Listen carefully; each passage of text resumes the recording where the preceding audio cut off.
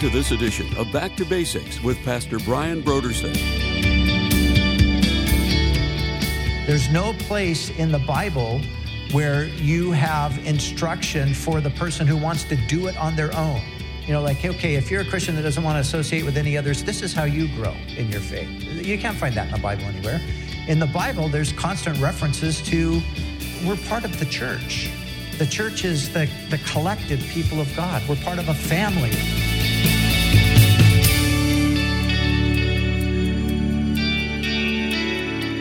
Today on Back to Basics, Pastor Brian continues his study in the book of Revelation. Join us as Pastor Brian concludes his teaching on Revelation chapter 16, verse 15, in a message titled, Watching and Ready.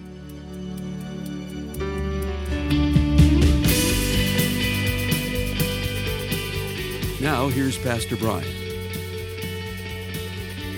This year, I've been going through a little devotional written by Tim and Kathy Keller called The Songs of Jesus. And it's a daily journey through the Psalms. So you go through the entire book of Psalms in 1 year. And, you know, that morning, just a little paragraph there from Psalm 42, I read this. Why are you cast down, O my soul? Hope in the Lord. And, you know, just that right there set me free from that dark cloud that was kind of there lingering, you know, because I stopped and I thought, yeah, why am I cast down? What is this? And as I thought about it, I started thinking about, you know, what was maybe at the root of it, that I was carrying around these burdens that I really didn't have any ability to do much about and all of that. And then suddenly that reminder, hope in the Lord, trust in the Lord. And I thought, of course, this is God's problem. It's not my problem. I'm going to trust in him. And you know, I walked away from that time in the morning with that dark cloud lifted, that burden taken away. And that's what I'm talking about. Sometimes it just comes that simply. But it's through our commitment to God's word that we maintain this kind of sharpness, this alertness. You know, I can't think of the number of times where in just my, again, going through the word, God has challenged me. He's corrected me. He's rebuked me. He's convicted me. He's shown me things that I needed to see that would help me to get back to that place of spiritual sharpness where maybe I was growing a bit dull. So it starts right there with God's word, reading it, meditating on it. But then prayer is really kind of, you know, combined with that. And it is sad to say, but I think it's more true than we want to realize that for many people, prayer is just something they occasionally do in desperate times. You know, it's in that moment of crisis when you've tried everything else and nothing else has worked. It's like, okay, now I better start praying. But that's not the way we as Christians are to live. Prayer, think about it. I mean, this is the most amazing thing in the world. We get to talk to God. We get to talk to the one who created everything. We get to talk to the one who made us. We get to talk to the one who's sovereignly in control over all of the affairs of men. We get to go to the person who has all wisdom, understanding, might, and we get to tell him our problems. We get to ask for his guidance. We get to seek out his assistance. And listen, God's real. He's living and he answers, he works. But do we pray? Do we have a consistent time of prayer? And as I said a moment ago, these things kind of go hand in hand. I find for myself that oftentimes it's in my time of devotion that I'm sparked to pray. Or it's during my times of prayer that I'm reminded of a passage of scripture or something that happened in the Bible that brings to me sometimes what I'm even seeking in prayer. So you see, the things go hand in hand.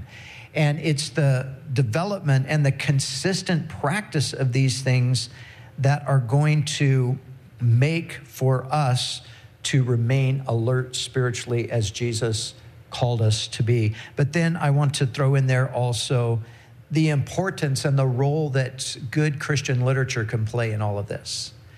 You know, sometimes it's because somebody meditated on God's word or lived through an experience or had an encounter with God and wrote it down, put it in written form in some context or another.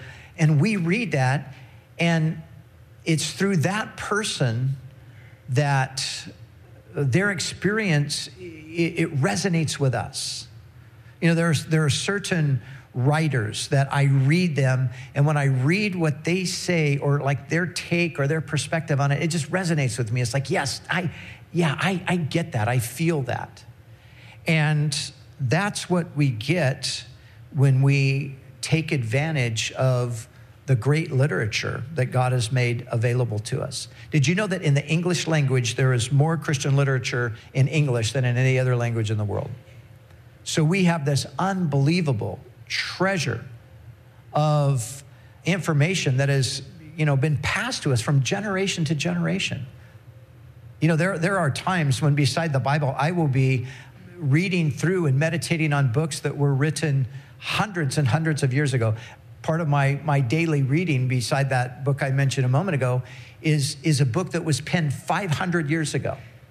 And the crazy thing is, every morning when I read it, I think, this is as relevant today as it was. I mean, it was obviously relevant when it was written 500 years ago. It's still relevant because, nothing really changes. People are still the same. And the problems that we face are still the same. And the sins that we struggle with are still the same. And the temptations that we battle with are still the same. So, you see, these things can be a tremendous help. Sometimes it's through an experience. I remember years ago battling chronic illness and depression that was connected to that. And, I felt so alone. I felt so isolated. I didn't really know anybody that had been through any of the things that I was going through. I felt like there was no one that I could talk to about it. And I happened to have in my library the autobiography, actually, of Charles Spurgeon. Charles Spurgeon was a great Victorian age preacher in London. And I've quoted him many times, and many pastors do. But I remember picking up his book, his autobiography, and reading about his battle with depression. And I remember at the time thinking, this was written for me for today. But it was actually written in like 1865. But it so resonated with me. It spoke to me and it ministered to me like nothing else did. No one else had that kind of insight. No one else that I had come across had that kind of understanding, experience, or wisdom. And here I'm reading this book written in 1865, and I'm thinking, wow, this is life.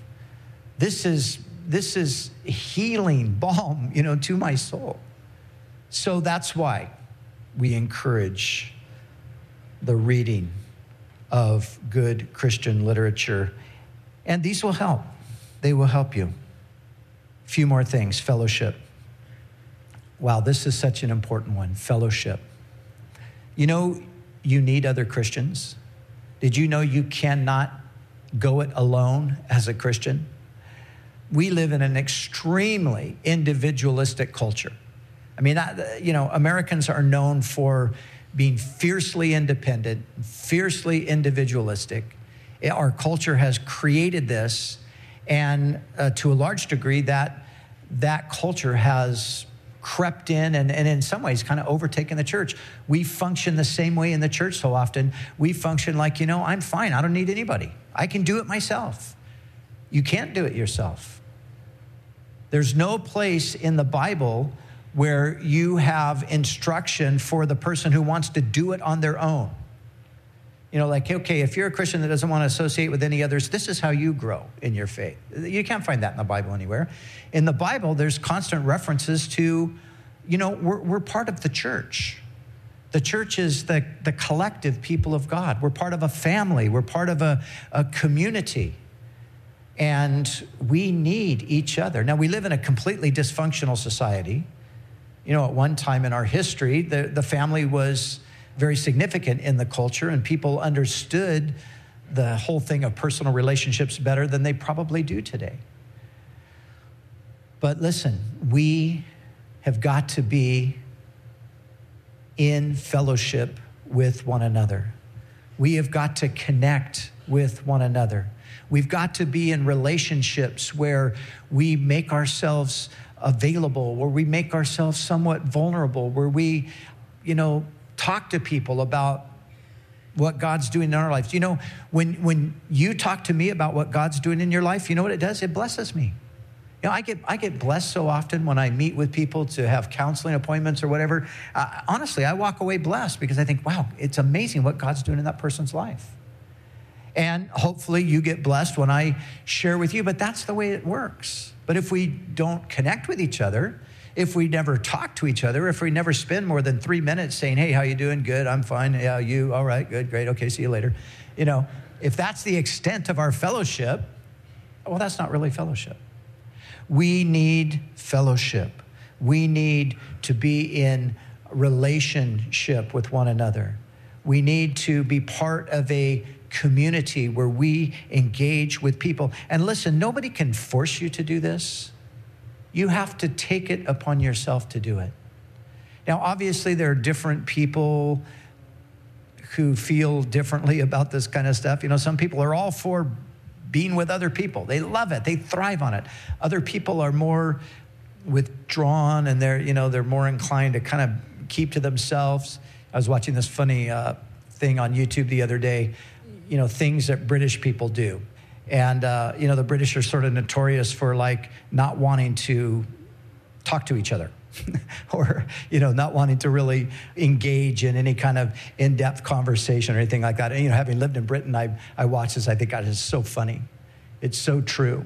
And all of these British people are being interviewed about how awkward it is to be introduced to somebody when you have to shake hands, you're not sure, should I shake their hand or should I hug them? Or, they're going through all these funny scenarios. And as I thought about that, I thought, it's not a British problem exclusively. Many of us have those kinds of problems where we just are more comfortable if we just keep to ourselves. But it's not about being comfortable. It's about growing. It's about the need to encourage one another, to speak into each other's lives, to pray for each other. And so this is a challenge. This is something, again, we're looking at the things that we have to do to keep ourselves alert. We have to be in fellowship. We all need it. Ladies seem to know this more naturally than men do. But it's true for all of us. 2 more things real quickly. Serving the Lord. God has called every one of us to serve him in some way or another. And we have to seek out what that is from the Lord himself. And we do that by just really, making ourselves available, just recognizing. Now, hopefully in all of our different walks of life, our jobs, our families, whatever, hopefully we're thinking in terms of serving God there, and we should. But, serving God in the context of the church, the body of Christ.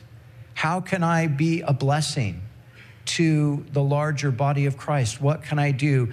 But seeking to get engaged. Again, not staying away, not isolating, but getting involved in service. Whenever you get involved in serving the Lord, you're going to inevitably get involved with other people. You're going to be doing that side by side with them. But as you're serving God, all of these things kind of come together, because as you're serving God, of course, you've got to be getting equipped to do that. So you need to be in the Word. You need to be in prayer. As you're serving God, like I said, you're serving alongside of other people. So you're getting that fellowship aspect. But again, we need to put ourselves in a place of availability. And listen, just make yourself available. And I guarantee that God will direct you in what he wants you to do. And listen, it can be something very, very simple. You just start out with the small things. Just get involved somewhere. And, whatever you can do. Serving, again, it starts sometimes on just the most basic level. And then God brings you along. And some people thank God for 30 years, they've been setting up chairs and taking them down. And that's been the thing that they've done for the Lord. And it's been a blessing. It's been a benefit to many people. One last thing. we're talking about the things to keep ourselves alert, right? Bible reading, meditation, prayer, good literature, input from that, fellowship, service. Last thing, sharing our faith. You know, sharing our faith is at one and the same time, it's sometimes the most intimidating and the most exhilarating thing you can do. Isn't it funny how intimidating it can be to share your faith? It's like, here's an opportunity in front of you, and all of a sudden you're like, oh gosh, what do I say? Oh man, you just go into a panic, like, oh no, I forgot everything all of a sudden. But, you know, when you break through that and you just open your mouth and you start talking and, you know, you finally get it out and you walk away and you think, wow, that was amazing. That was so exciting. That was so thrilling. Oh, God, thank you for using me like that. See, these are the ways that we keep ourselves alert. These are the ways that we keep ourselves sharp. And so all of these kinds of things, as I said earlier, consistent engagement in these things will cause us to be watchful, awake, and alert. One last thing on that sharing your faith thing. You know,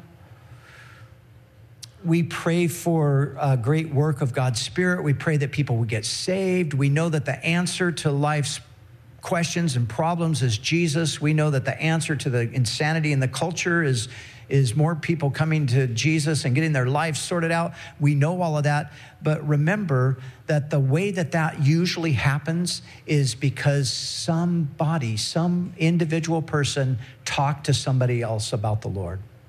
We have great events, we have crusades, we have all kinds of outreach events, and all of those things are wonderful. But everybody who engages in those know that unless the individual person is talking to other people and stirring their interest or inviting them, nothing's going to happen. And so we just need to keep in mind, if we're praying that people are going to get saved, we're also going to have to open our mouths and talk to people. And even if it might seem feeble to you, even if it might seem like, man, I didn't really do anything, you're planting a seed, and God's able to take it. If you could survey the people that have come to Christ and maybe ask them, you know, what was your first contact with the gospel? They might tell you, you know, that some person I bumped into just kind of, you know, they just sort of rambled out the gospel a little bit and didn't do anything at the moment, but it planted a seed in my life. So we need to take advantage and seek out those opportunities. There are people all around us that need to hear the gospel and that are open, but we've got to take the step. So real quickly, one other thing, and then we're going to wrap it up. Jesus says, blessed is the one who is watchful and keeps their garments, lest they walk naked and their shame is seen. What does that mean, real quickly? Garments are symbolic of the righteousness of Christ that we are clothed in. And we see that all over the place. But here in the book of Revelation, specifically to the church of Sardis earlier, Jesus said, he who overcomes shall be clothed with white garments. To the church of Laodicea, he said, buy from me white garments that you may be clothed. Concerning the Lamb's wife, we read later here in the book of Revelation, chapter 19, verse 9, to her it was granted to be arrayed in fine linen, clean and bright, for the fine linen is the righteous deeds of the saints. So notice the connection here. Behold, I come as a thief. Blessed is he who watches and keeps his garment. So all of this watching, all of this alertness, all of this is about keeping our garments pure. What is he talking about? Well, this is what he's not saying. By watching and keeping ourselves alert, we don't save ourselves or keep ourselves saved. God's the one who saves us, and God's the one who keeps us saved. But what we do is we prove our salvation to be genuine by manifesting God's graces through our lives. You see, Jesus is basically saying, unless you're being watchful, people aren't going to see that righteousness that I provide. They're not going to see that through your life. Instead, if you're slack, the nakedness is going to break through.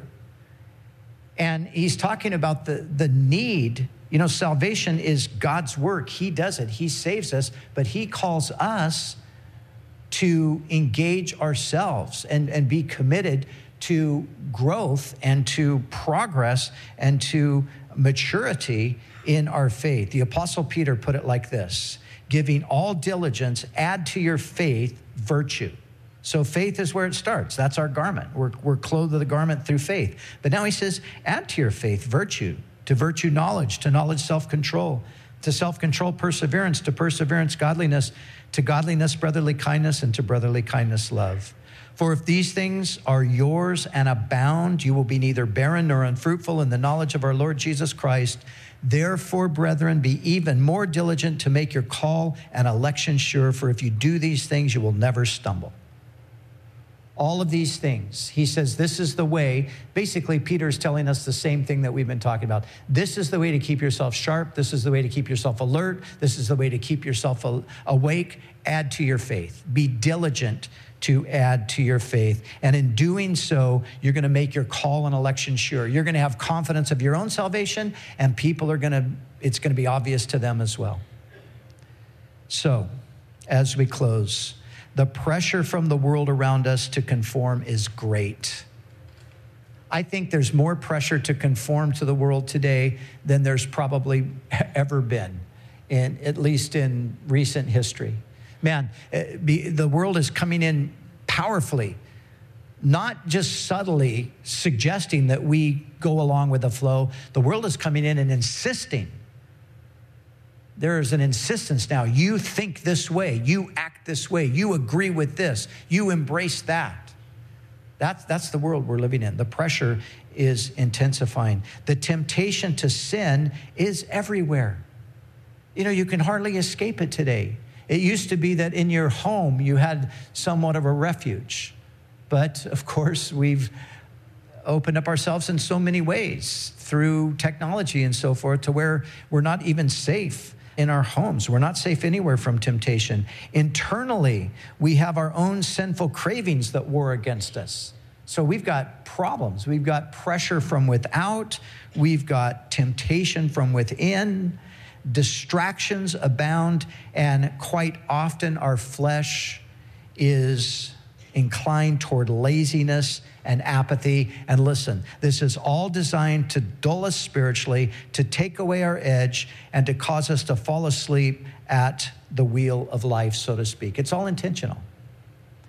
It's all intentional because our adversary, the devil, the one that we've considered over the past few weeks, who's orchestrating the affairs of the earth in so many ways, and who is responsible in many ways for this great catastrophic season that's coming upon the planet, he is wanting to dull us spiritually. He's wanting to take the edge off. He's wanting to put us to sleep. He doesn't want us in the place that Jesus exhorted us to be. And so we have to resist that. We have to resist that.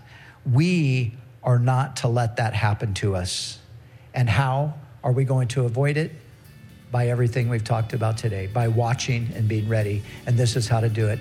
Remember, Jesus said, "Behold, I come as a thief. Blessed are the ones who are watching." Let's be the ones who are watching.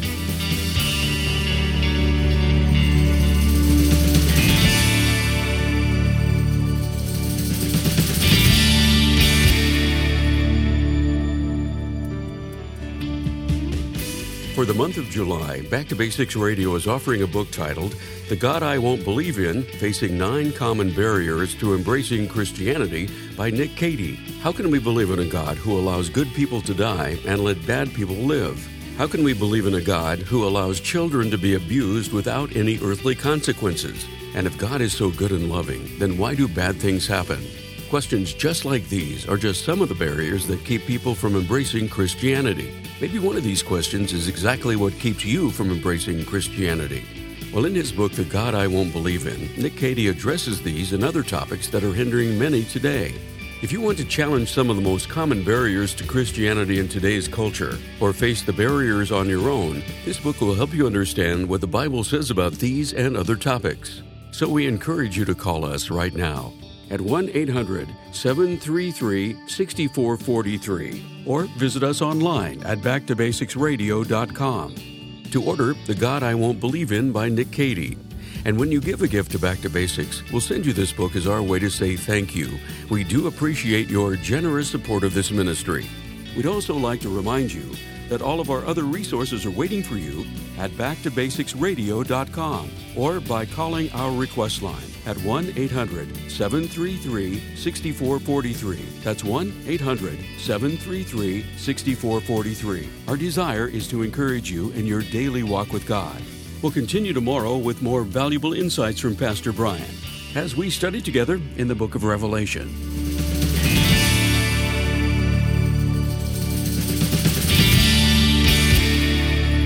Back to Basics is the preaching and teaching ministry of Calvary Chapel, Costa Mesa, California.